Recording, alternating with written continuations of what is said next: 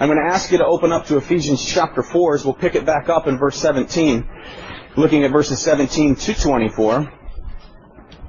As I was going over this passage over and over and over again, and we looked at part of it last week. This is a two-part message because it has a two-part title. You can see it in your bulletin. It says, "Off with the grave clothes and on with the grace clothes." Off with the grave clothes, on with the grace clothes, because if you're a new man or a new woman in Christ, alive people don't walk around in grave cloths. Amen? You don't walk around in the stinky grave wrappings of a dead man. You know, I'm 41 years old, and I try to stay in shape a little bit. And it's very time consuming, but it gets harder the older you get. Amen? It's a little more work, but there's times that I've gone to the gym with my little bag, and I got my little workout racket in there, my racquetball thing, and just different stuff, little bathroom kit. So I get there, you get all sweaty, you go into the locker room, you go take a shower, you come back to the locker, you open up the bag, and you forgot your clothes. And the only way to walk out of the gym is to put on the stinky old, sweaty, wet clothes.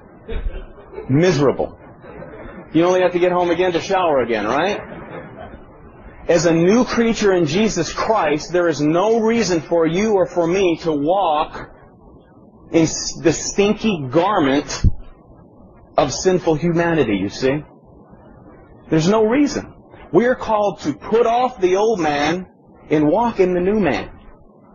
Because as Ryan shared, you have a completely new nature in Christ. Okay? If you've ever been taught that we have two natures, that's not true. You have one nature. You've been baptized into Christ. The nature that you now have is the nature of the living God of the universe. Now, we learned last week that we still have that sin of humanity, right? We're still, the new you, the new creature, the new nature is cloaked in humanity. And that's the sin in which Paul says is still in me, right? You still have sin in you. I still have sin in me. But you are a new creature in Christ, enabled to walk in a manner that glorifies who? The Lord God Almighty and the one who saved you, Jesus Christ. So, with that said, let's go ahead and read verses 17 through 24, Ephesians chapter 4, and we'll continue in this study to look at the contrast today between the old man and the new man. The old man and the new man. The old woman, the new woman in Christ. Verse 17. Paul says, "This I say therefore and testify in the Lord, that you should no longer walk as the rest of the Gentiles walk, in the futility of their mind, having their understanding darkened, being alienated from the life of God, because of the ignorance that is in them, because of the blindness of their heart, who, being past feeling, have given themselves over to lewdness, to work all uncleanness with greediness. But you have not so learned Christ, if indeed you have heard Him and have been taught by Him, as the truth is in Jesus, that you put off, concerning your former conduct, the old man which grows corrupt according to the deceitful lusts, and be renewed in the spirit of your mind. And that you put on the new man which was created according to God in true righteousness and holiness." Father, we thank You for the new man and the new women that You've made us in Christ, that the old has passed, that all things have become new, and I pray that You'd impart to us, by the supernatural power of Your Holy Spirit, a deeper understanding of that rich eternal truth. Prepare the hearts of everyone in here today to receive this truth, to walk out edified and built up in the truth. And may those, Lord, who are yet cloaked in a sinful fallen nature, who are trapped and victims of sin and death, alienated from God, that You'd open their hearts and their understanding to see the grace provided through the finished work of Jesus Christ. For it's in His name we pray. Amen. Okay, now, we spent months in Ephesians. We've been here since March, going through Ephesians. So, when we looked at the first 3 chapters of Ephesians, we see how Paul writes. We see how Paul teaches. Okay? He always teaches theology first, doctrine. the mind of God, the thinking of God. And then he gives the wherefores and the therefores. Because this is true, therefore this is how we live. So he spends the first 3 chapters talking about the work of Christ, that you were chosen before the foundation of the earth. And before the foundation of the earth, God knew you. He called you. He predestined you to this place of grace, stepping into a relationship with Him. Special. Called. And that through His divine work in you, He makes you, because of the finished work of Christ, your sins being nailed to the cross, you stand righteous in His sight. It's called positional righteousness. You are completely pure, completely forgiven. You in position are as righteous as Jesus Himself. Positionally. That's called imputed righteousness. That's righteousness taken from the account of Christ Himself, which is placed on your account. That's righteousness by imputation. That's imputed righteousness. If a billionaire came up to you and said, and gave you blank checks, he said, you can write a check to anyone, anywhere, anyhow, anyone you want, any amount you want. That money's not yours, amen? That's money that was placed on your account. You never even have to balance it. Okay? That is financial gain by imputation. That's someone putting all that money in your account, never ending. That's imputation. You have the righteousness of God by imputation. It's put on your account. You're cloaked in it. You're covered in it. When He sees you, He sees the righteousness of His Son, Jesus Christ. How perfect is that righteousness? Flawless. That's your position. Paul spends the first 3 chapters of Ephesians talking about your position in Christ, talking about the work on the inside that God has done supernaturally. He called you, believer. You didn't go to Him. He brought you to Himself. He softened your heart. Ephesians 1, He opened the eyes of your understanding so that you were able to believe, faith given to you as a gift to believe. Amen? Righteousness by imputation. He goes into chapters 4 through 6 describing now the newness on the inside, that it produces newness on the outside. And that's where we are. Practically walking out, practically living out what we already are on the inside. This is righteousness by impartation. He's imputed it to you. He's put it on your account. And now He also enables you. He imparts it to you. He empowers you. He lives in you and through you so that you can live out what you are on the inside, you see? So that's the transition. The transition is from inside work to outside manifestation of His internal work. Amen? So, in Ephesians chapter 4, there's this transition. I, therefore, a prisoner of the Lord, chapter 4, verse 1, he says, I beseech you to walk worthy of the calling. Now, we've been over this numerous times. Here's your position in Christ. We're called to walk worthy of the position, right? No matter how you live, no matter how you act, if you're a true believer, your position doesn't change. Amen? We're living from this, not trying to gain this. You're living from this. Therefore, he says, because this is what you are, live like it. Walk worthy of what you are. Walk in a manner that reflects the righteousness of the Son. That's what he's talking about. And a walk, the word walk means daily conduct. Lifestyle. Do I reflect Christ in my life? Does my life reflect the fact that I'm a child of God? Does my life reflect on the outside that which I am inside? He said, I beg you, I beseech you to walk worthy of that calling. The calling is the calling to salvation. So now we come into verse 17 to the second therefore. Okay? This walk begins with humility. No one gets saved who hasn't come to the end of themselves. No one gets saved that hasn't fallen on their face before God and said, Lord, I'm a sinner. I have nothing to offer you. There's nothing I can do to work myself into the favor of your sight. Have mercy on me, a sinner. Amen? Blessed are the poor in spirit, for theirs is the kingdom, you see.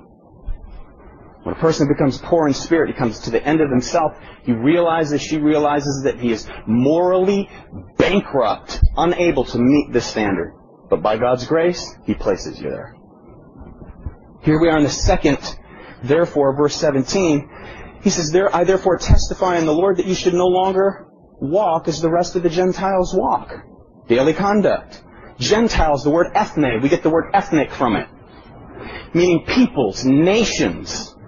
Oftentimes it's translated as heathen or pagan, non-believers. Context here, non-believer. Because this is what you are, no longer live like the rest of the world. No longer live like those who don't know God. You see? That's what he's saying. I therefore testify in the Lord that you should no longer live like, walk like the rest of the Gentiles in the futility of their mind. You could change the word Gentile here to Americans. I therefore testify that you no longer walk as the rest of the Americans walk, in the futility of their mind. I therefore testify in the Lord that you no longer live like all the people around you at your work, at your school, in your neighborhood, in your family. The bottom line, we're no longer to live like the rest of the world because of who you are and what you are. You have eternal life. The song says your sins have been nailed to the cross. The righteousness of Christ has been nailed to you. You see? Good exchange, amen? That is an exchange. That is a money-back guarantee. Money-back guarantee. See, as a believer, you've been freed from the world system. You've been freed from the bondage of sin. You've been freed from the price of sin, which is death and ultimate separation from God. You've been freed from it. No longer live as a victim. That's what he's saying. Don't live like a victim because you are a victor. 1 John 5:4, mark this. 1 John 5 verse 4 says, whatever is born of God overcomes the world. If you're a believer, you're born again. That old nature, the nature you're born with, is dead. You have a whole new nature. You're born again. That's what it means. You're born again, regenerated, new nature. So whatever's born of God overcomes the world, and this is the victory that has overcome the world, our faith. Who is he who overcomes the world but he who believes that Jesus is the Son of God? This word overcomer is Nike or Nike. It's where we get the Nike missile on your tennis shoe, right? It literally means victor, conqueror. That's what you are. You are a victor.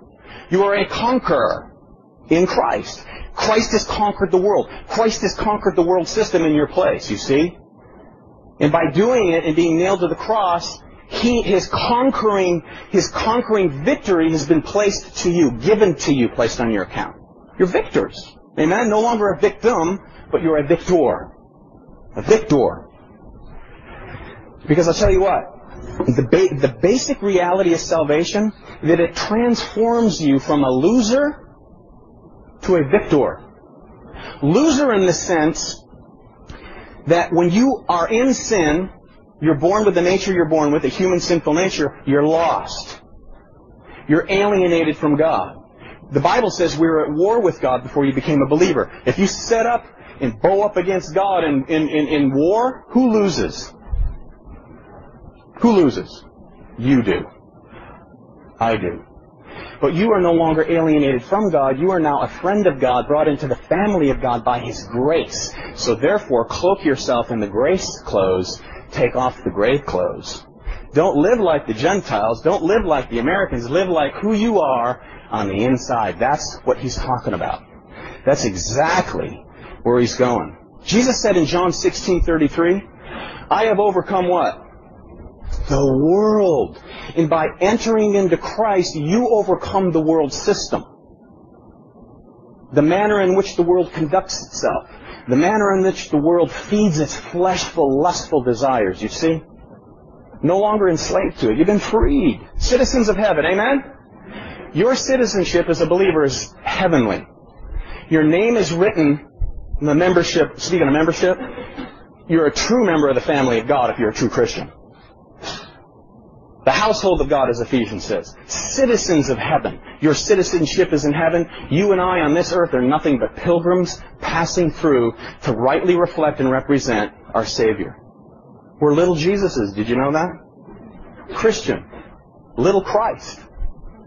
That's exactly what we are. Little Christ to the world. Little beacons of hope to the world. Little gospel messages of hope. Gospel means good news. The world is condemned with bad news. Amen? The reason the gospel is good news is because there's bad. You never share the gospel till you share the bad news. When you share the bad news, then the good news is good news. Amen? The gospel is not just say this prayer and you're in. That's not what it is.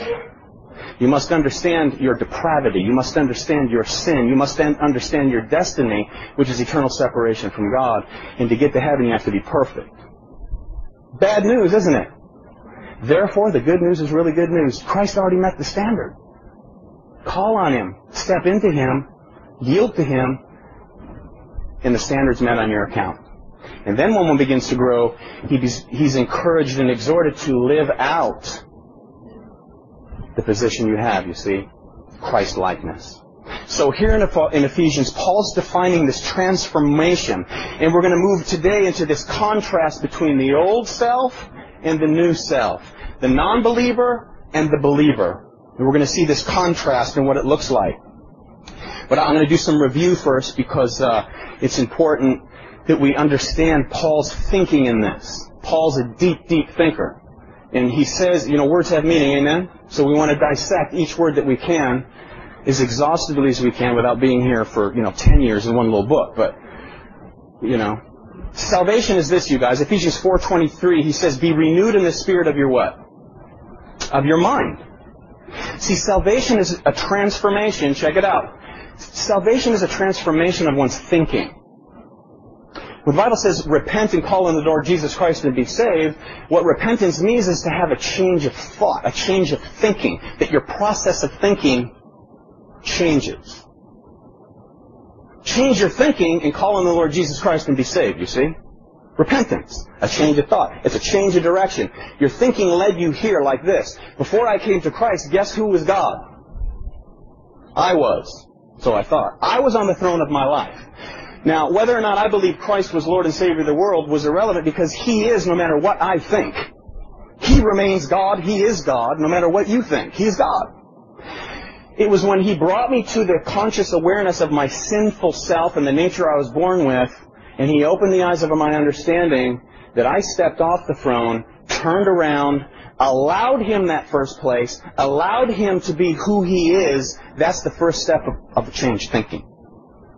Change thinking. Repentance. Christianity is a change of thinking. Christianity today, for those of you who've been walking with God for a long time, the process and transformation of thinking never ceases. Because the entirety of the Christian life is an ongoing, continual place of what? Repentance. Change thinking. It's a process.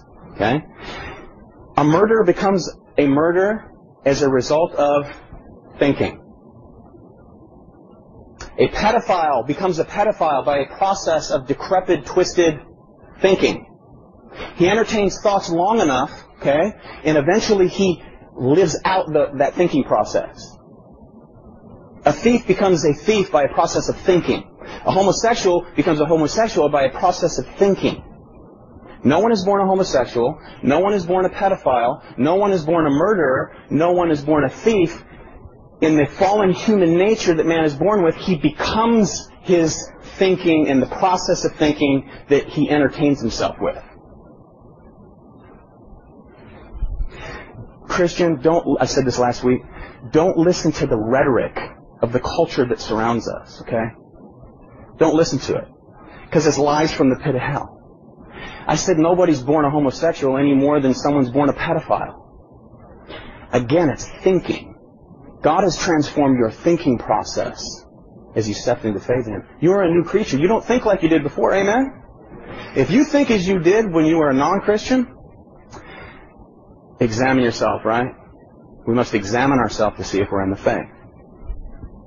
Christian thinking. You sow a thought, you reap an act. You sow an act, you reap a habit. You sow a habit and you reap a character. You sow a character and you reap a destiny. That's just the common, natural way of man. Natural way of man. Now I want to review. I want to spend some time reviewing here in this the characteristics of pagan or unsaved thinking. Okay? But before we get to that, just turn back to chapter 2 of Ephesians and remember from where God has brought you. If you ever get puffed up in your faith, if you ever get puffed up in the knowledge that you have of God, if you ever get puffed up to the point to where you look down upon non-believers in a way that you want anything to do with them as far as spending time and sharing the truth, remember where God brought you from. Ephesians chapter 2, verse 1. In you He made what? Alive, who were dead in trespasses and sins, in which you what? Once walked, past tense, Christian, in which you once walked, according to the course of this world, according to the prince of the power of the air, which is the devil, the spirit who now works in the sons of disobedience, among whom also we all once conducted ourselves in the lust of our flesh, fulfilling the desires of the flesh and of the mind, and were by nature children of wrath, just as what? The others. The others. That's what you were. That's what I was. But by God's grace, those sins were nailed to the cross. You're a new creature. All of the grace means unmerited favor was placed upon you, covers you. You're saved by grace. Grace, mercy. Oh, praise God for His mercy.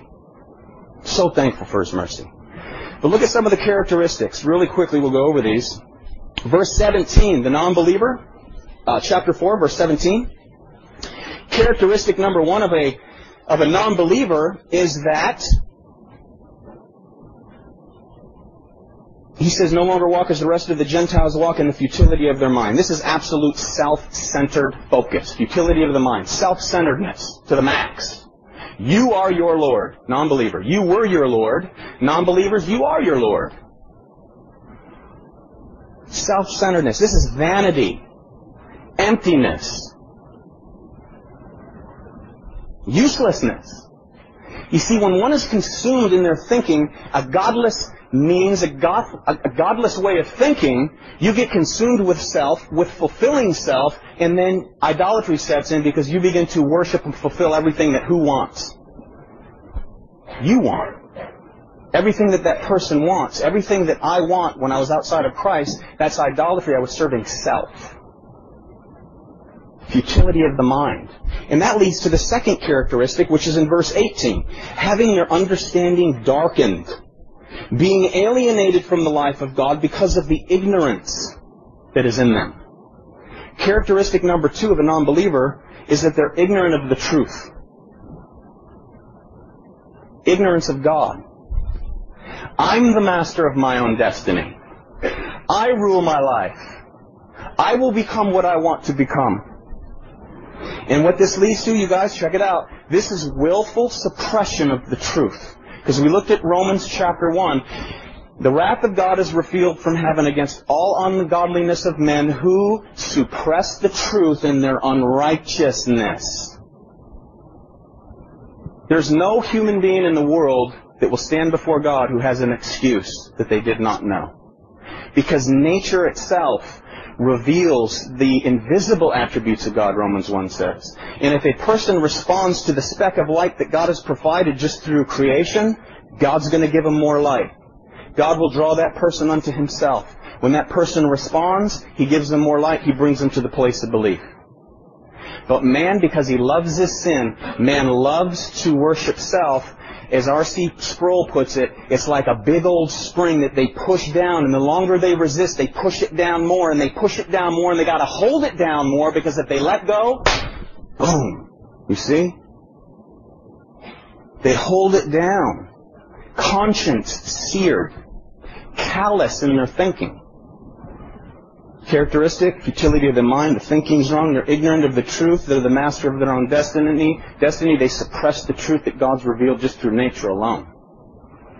And then that leads to verse 18, again, ignorance of that is in them because of the blindness of their heart. Blindness of their heart. Who, being past feeling, verse 9, have given themselves over. They've given themselves over to lewdness.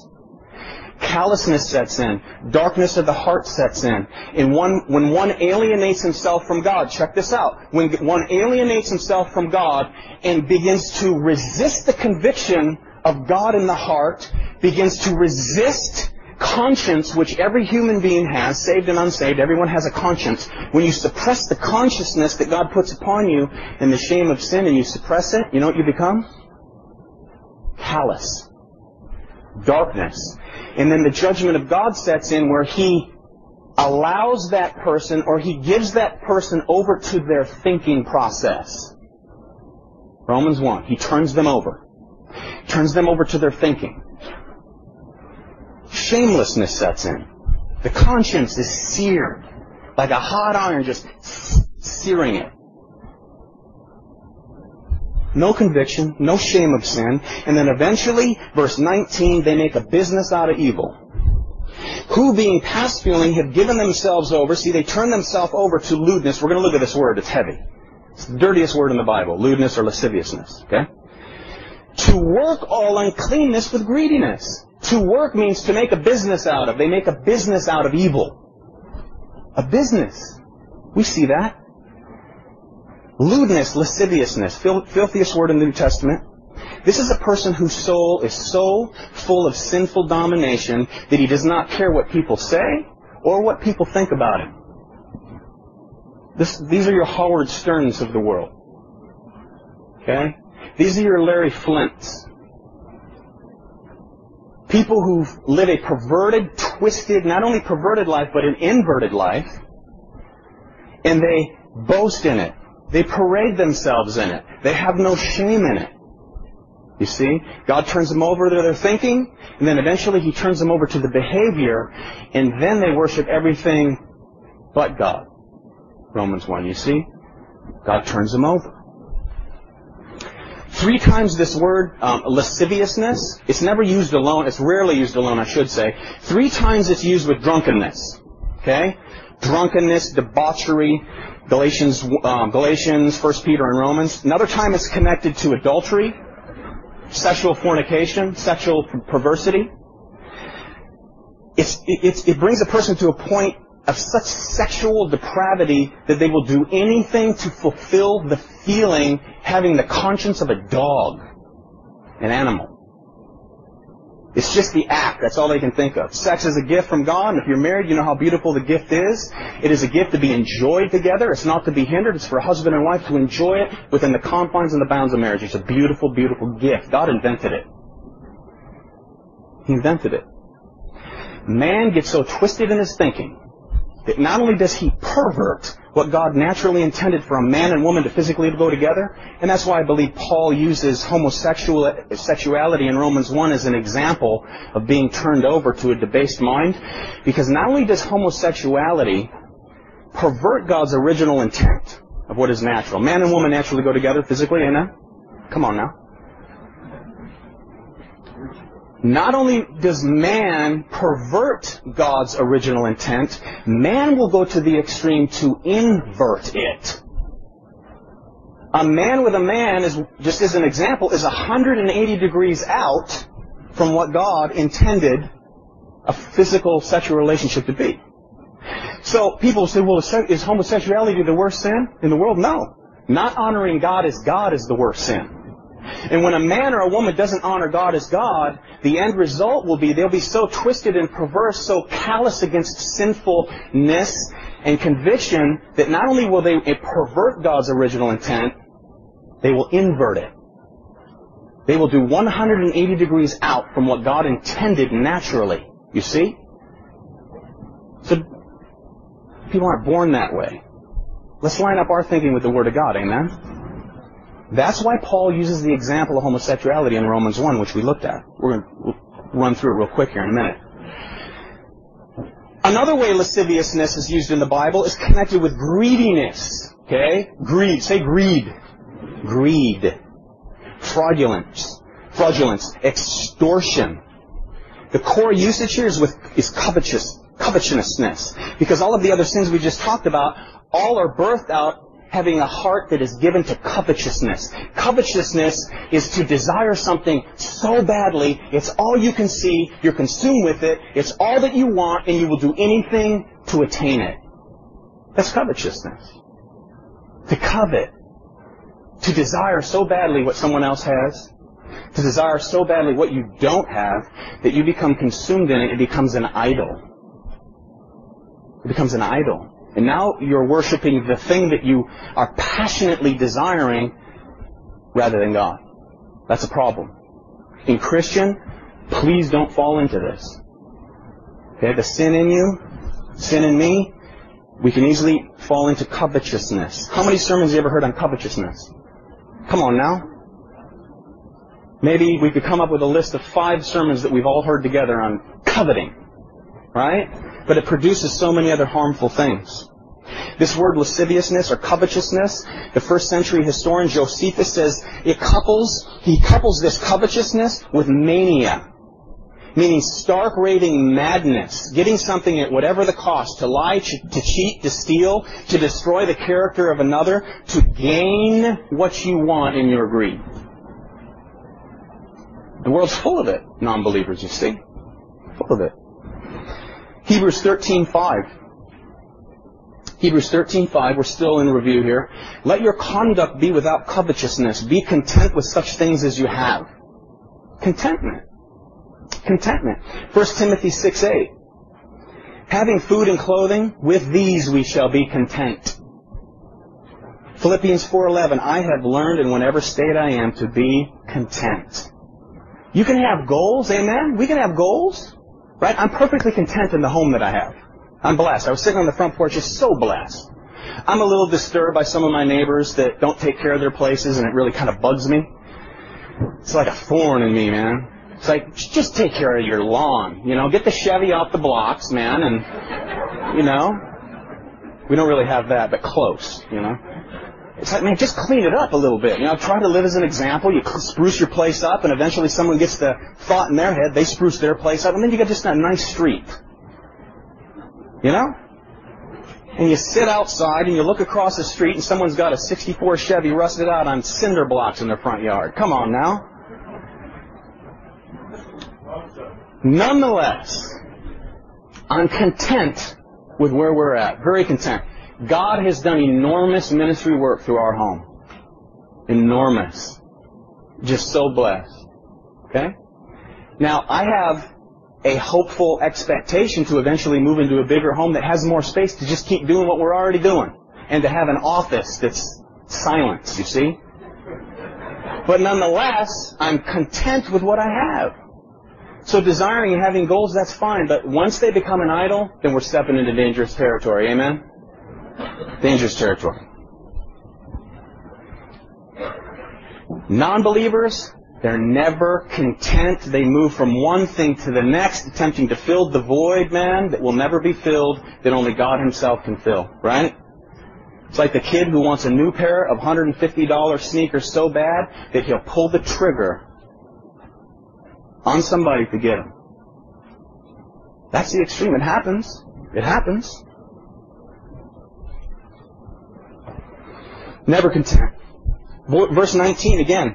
They're so past feeling that they give themselves over to lewdness and they work all uncleanness with greediness. They make a business, as I said earlier, out of evil. Combined, check this out.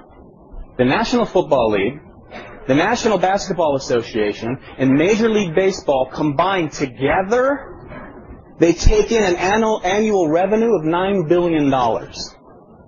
Pretty good, isn't it? ABC, NBC, and CBS take in about the same. Maybe a little less. The pornography industry, annual revenue, $12 billion. Making a business out of evil. I said last week, you know, a brother had to shimmy down an alley, look over his shoulder both ways, to find like a porno shop that was tucked away next to a dumpster, if they had dumpsters back then, or next to a bunch of trash cans to slip in to get some perverted material, right? Nowadays, it is in neon lights, man. Billboards directing you where to go to get to it.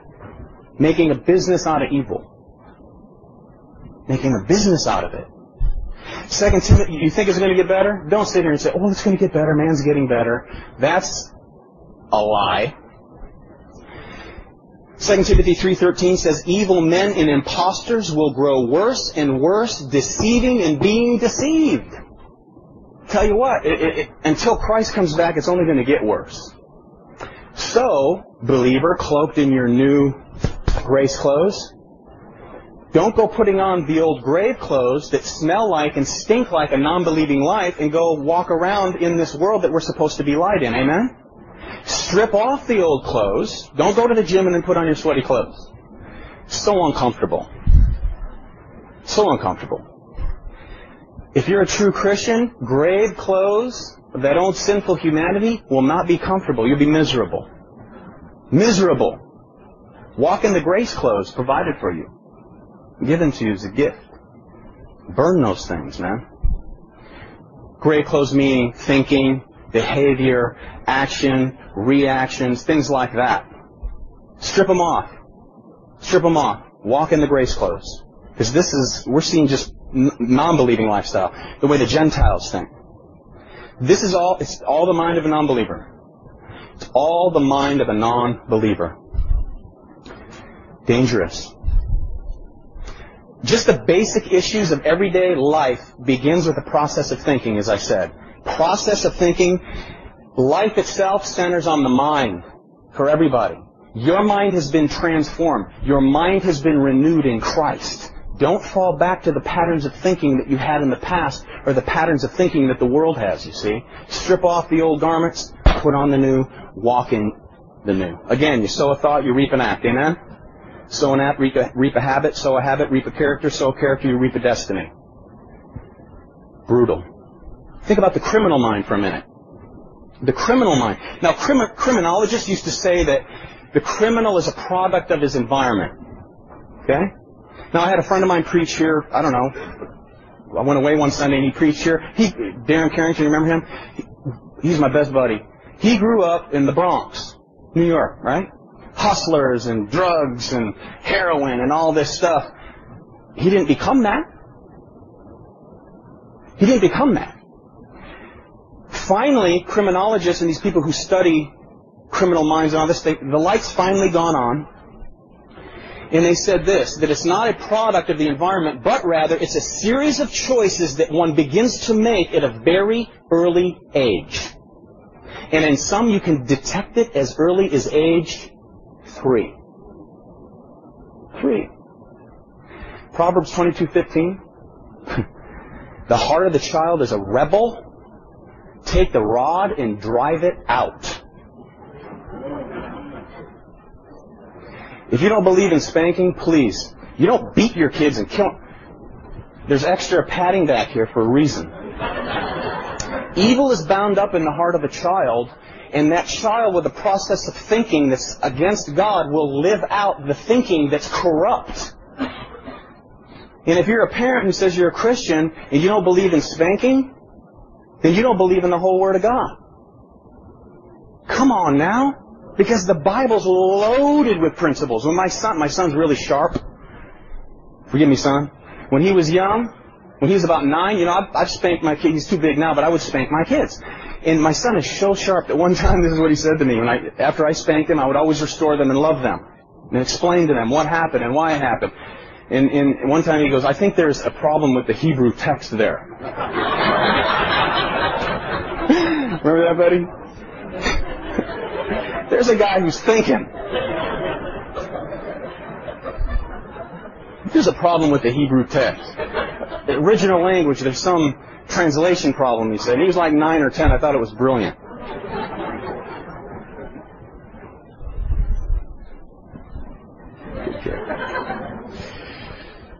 Okay, here it is, verse 20. Look at verse 20. But you have not so learned Christ. You have not so learned Christ. So don't walk as the rest of the Gentiles walk, right? See, salvation is an overcoming transformation. When you get saved, it's not something that's added to you. It's not something that's that of addition. It's total transformation. Total new nature. It's not two natures. It's one nature, baptized in Christ. Everything that's His is yours. You still have sin in you. We'll look at that a little later. There's still sin in me. But so many people profess Jesus Christ today. I don't think there's ever been a time where more people has professed to be Christians. Come on now. But there's no change. There's no transformation. There's no evidence that the living God of the universe has taken residence in their life. Because when Jesus shows up, man, ain't nothing stay the same. Right? When Jesus shows up in someone's life, you can't stay the same. You can't. So if you grew up with some intellectual understanding of the good news and the bad news, the life of Christ, all that He is and all that He claimed to be, what He did, how He died, how He rose again, you can acknowledge that, you can say it, but you can be on your way to hell. Period. According to the Bible. See, if you did not make a conscious cut from the world when you became a believer, there is no reason to have assurance that your salvation is genuine, biblically speaking. That's why I read from 1 John. If there was no overwhelming sense of your sinfulness, if there was no overpowering sense of your depravity and your need for mercy and your need for grace and your need to call out to God to have mercy on you and save you, is a product of the thinking that says, I'm lost and I'm a sinner. You need to doubt your salvation that you profess. Says the Bible. Says the Bible.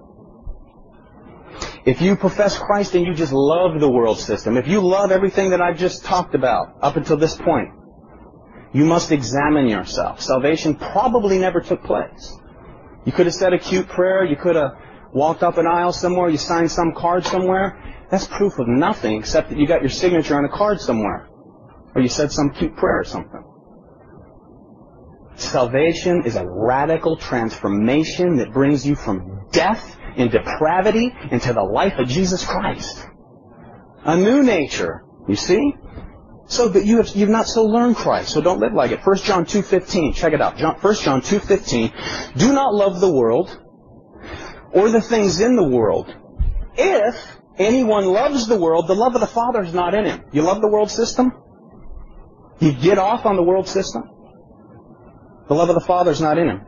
For all that is of the world, the lust of the flesh, the lust of the eyes, and the pride of life is not of the Father, but it's of the world. And if it's of the world, it's of Satan, who's the prince of the world. 1 John 5:19. 1 John 5:19. We know that we are children of God. Amen? We know that we are children of God, and that the whole world is under control of the evil one. Or that the whole world, another translation, lies in his lap. See, nobody gets saved who doesn't realize that he's repenting of personal sin. He's cutting a swath between him and the world system. He has a new mind, a new way of thinking, a new yieldedness and surrender. And if that is not part of the transformation that one professes, you missed it. And much of the world who professes Jesus has missed it. Because they've been deceived into thinking in this teaching that if you just make some emotional move from here to there, emotional, rather than intellectually moving yourself into a whole new manner of thinking, you missed it. Missed it. The road of destruction, which is wide, right? Many who enter in that way. Many will cry out, Lord, Lord. Jesus is going to say, look, depart from me, you who practice iniquity. I never knew you.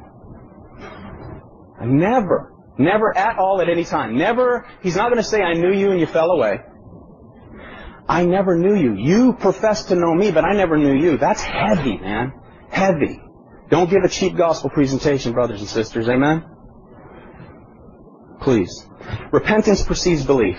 Acts chapter 2, Pentecost, verse 40, just mark this down, verse 40. It says, and with many other words he testified, this is Peter, and exhorted them, saying, be saved from this perverse generation. In Acts 20, Paul said, I have declared to both Jews and Greeks that they must turn to God in repentance,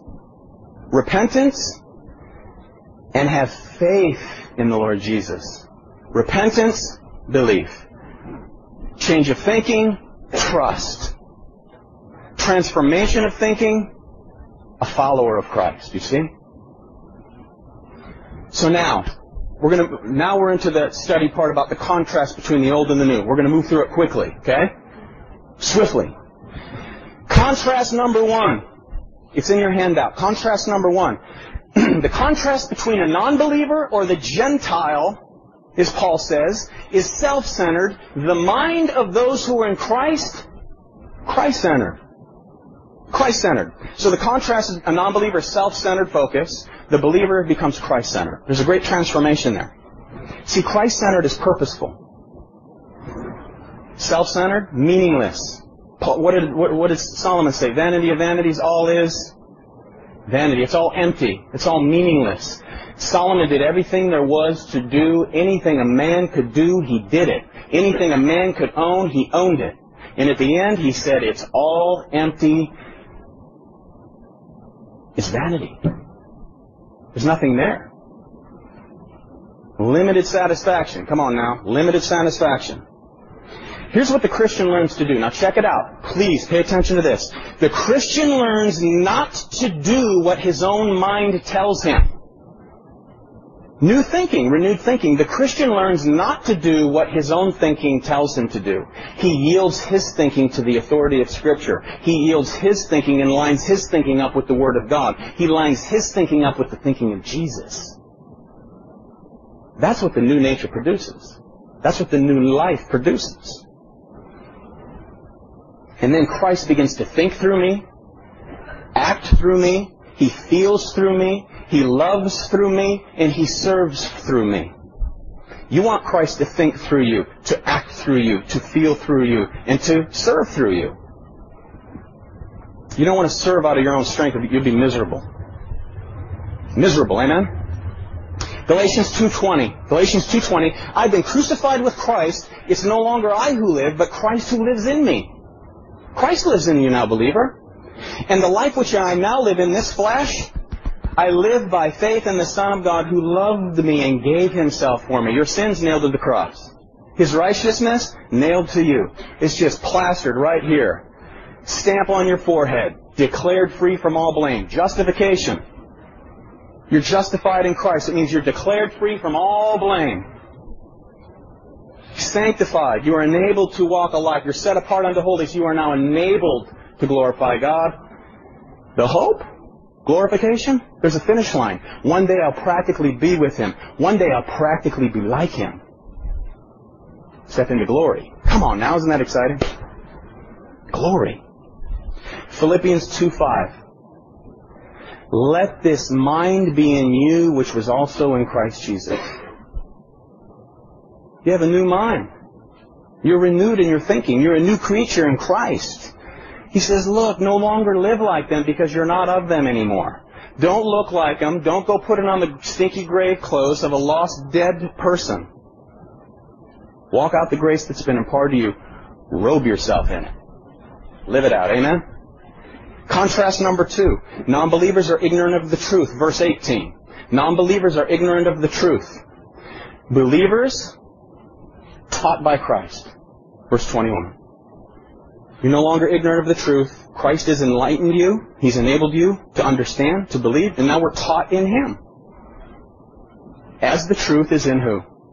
Jesus. The truth is in Christ. The truth is in the Lord. When you become a Christian, you acknowledge your sin, you acknowledge Christ as Lord, and then you submit yourself to Him. He's the truth. He's the truth. Jesus said this. Jesus is standing there before Pilate,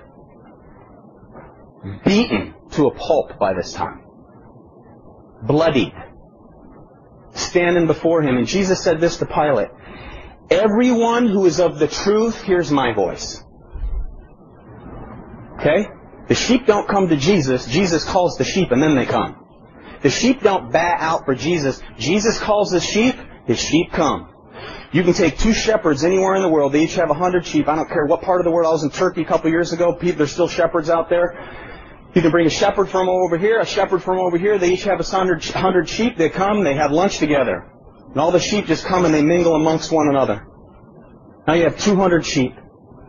Those shepherds are not tripping out about, oh my, which ones are mine? All they do when they're ready to leave, let's go. Let's go. And all the sheep of that shepherd will follow him out. Jesus is the good shepherd. When He calls those who are His, they follow. They follow.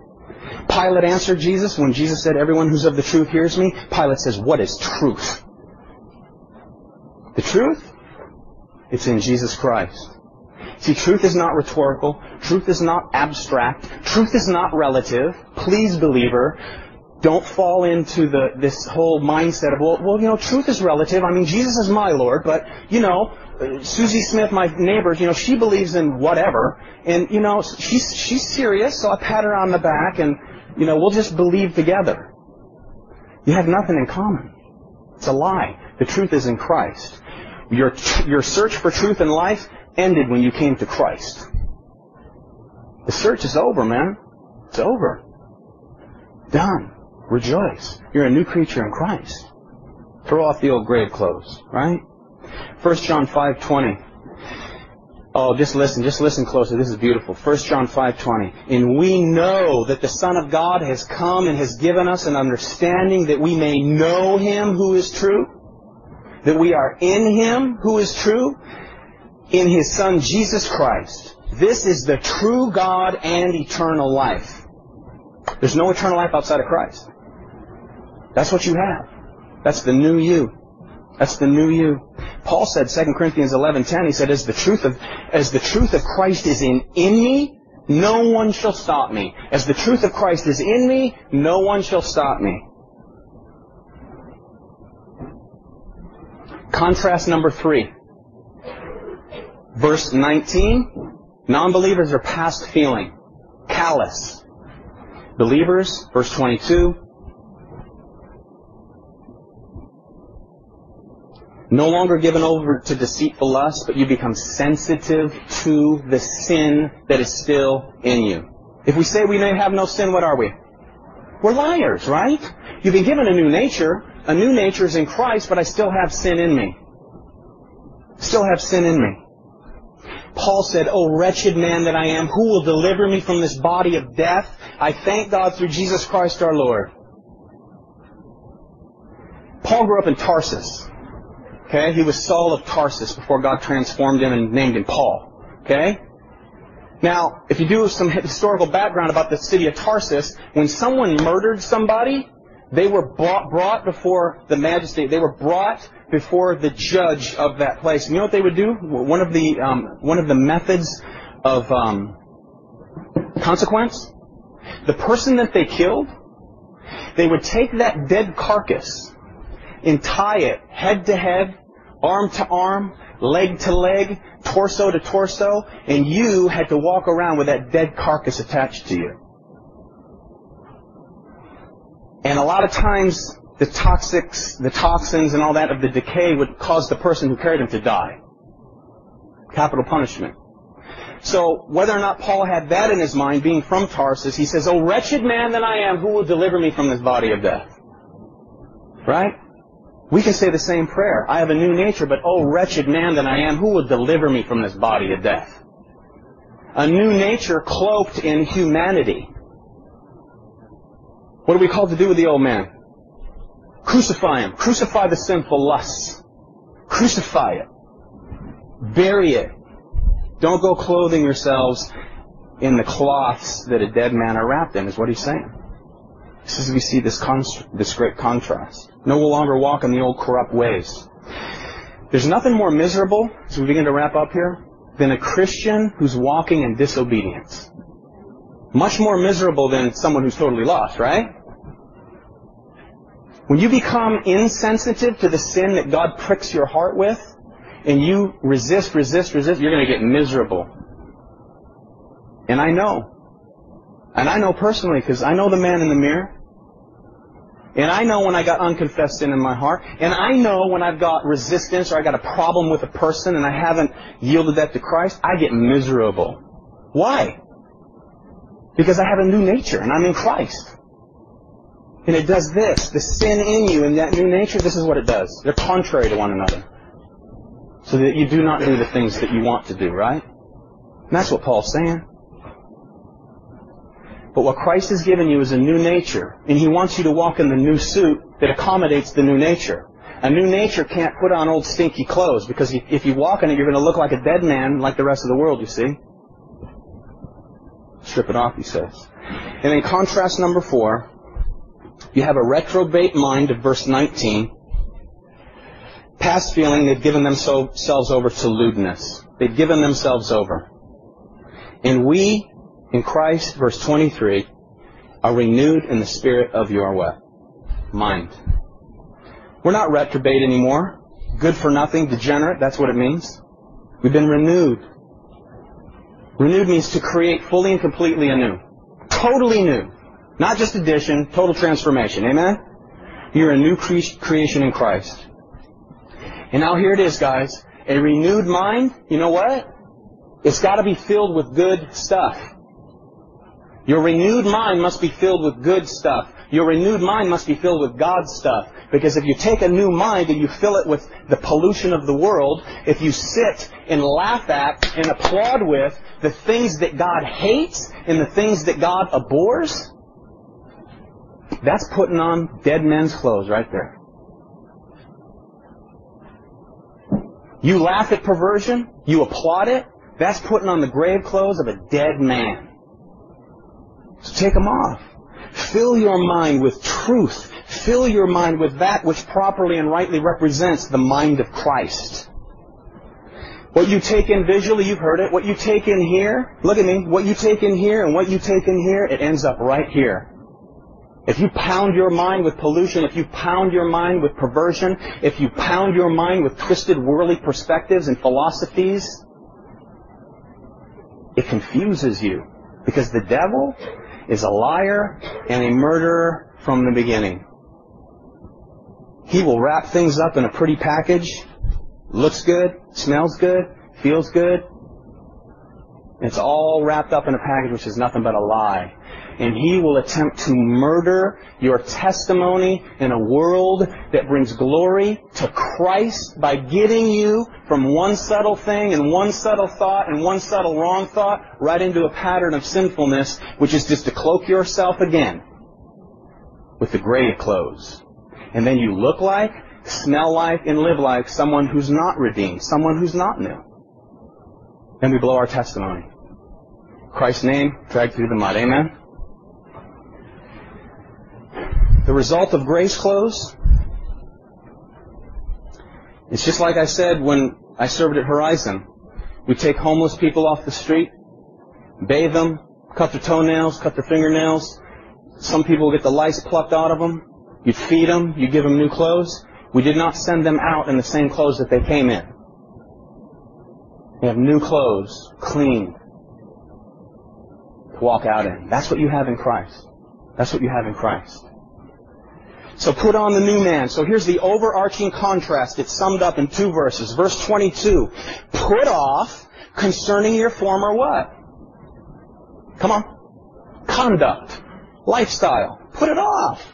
And the old man which grows corrupt according to the deceitful lust, and be renewed in the spirit of your mind. Don't take the bait of the devil, which is an attempt to lure you into a trap, right? If you lend yourself to lustful thinking, greedy thinking, you will end up in a trap with a bunch of deadness surrounding you, unable to walk out the power that you have in Christ till you repent, till you change your thinking and line it back up with the one whose sins were nailed, your sins were nailed to Him, the cross. So, how do we do it? Put it off, put it off, put it off, put it off, put it off. Put off the old man. Christian, check it out. This is not a once and for all thing. Christian, how often is it? Every single day. Every day, moment by moment. Begin with your thought life. Every time you have a corrupt, sinful thought enter your mind, don't entertain it. Disregard it. Confess it. Make your relationship with Christ so personal and intimate that it's right there with the way you think. You see?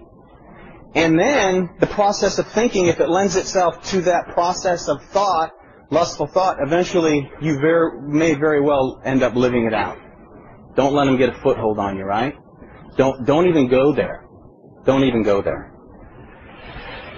It's not once and for all, it's daily. So how do I do it?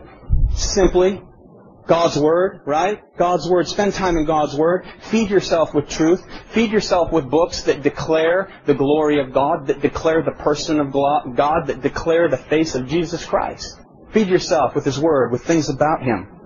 Prayer. Check it out. Confess, repent, and move on in the power of the Holy Spirit. Sinful thought? Confess it to Him. Turn from it. Don't entertain it. And then move right on. Move on. Victory. You have victory in Him. Just walk in it. Walk it out. Remember when Jesus was in the Garden of Gethsemane? And He went off to pray. And He came back. What was His disciples doing? Sleeping. What did Jesus say? Watch and pray so that you do not fall into temptation. Watch and pray so that you do not fall into temptation. Watch and pray so that I do not fall into temptation. Me just like you. And then the life of Christ and the grace clothes that He's provided you will be walked out and lived out through your life, shining as white as snow, bearing witness of the one who saved you, bearing witness of the one who cloaks you in His righteousness, to a world that's dying and stinking and on their way to hell. And if God sovereignly chooses to draw them unto Himself and uses you as an instrument, you have the glorious good news in you and being lived out of you, you see? That's an evangelistic lifestyle. That's a good news life. Because we've got the power. Off with the grave clothes, on with the grace clothes. And may God bless you as you walk in the power of the Spirit provided for you to rightly reflect the one who saved you. Amen? Amen. Let's pray.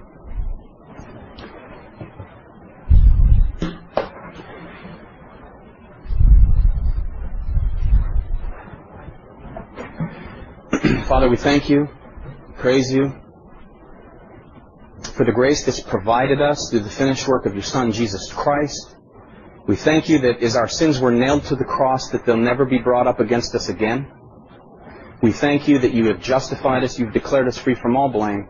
And I pray, Lord, that we would simply as Christians live in response to the gracious goodness You've provided for us. And God, I want to pray for those today who don't know You. They're still living with the nature they were born with, simply a nature that cannot meet the perfect standard that You command. Sinlessness.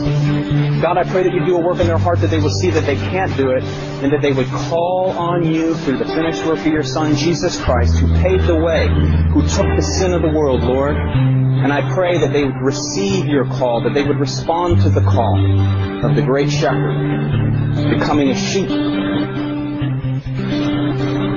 of the flock, Lord, which is saved by grace. And with our heads bowed, if you do not know Christ, if you are cloaked in the grave clothes you were born with, I say call on Him today. Tell Him you're a sinner in your heart. Tell Him that you know you're a sinner. Tell Him that you understand that He's holy. Tell Him that you repent, that your thinking's been changed, and you want Him. And then lend yourself and yield yourself to Him, and He'll empower you to walk out a life that reveals His grace. Lord, we thank You and we praise You, and we walk in a manner that's worthy of the calling for Your glory always. In Jesus' name, amen. If you're not a Christian, you want to become a Christian, you understood today by the supernatural power of the Holy Spirit that you are a sinner and you need His grace, don't hesitate to come talk to me. I'd love to assist you. God bless you.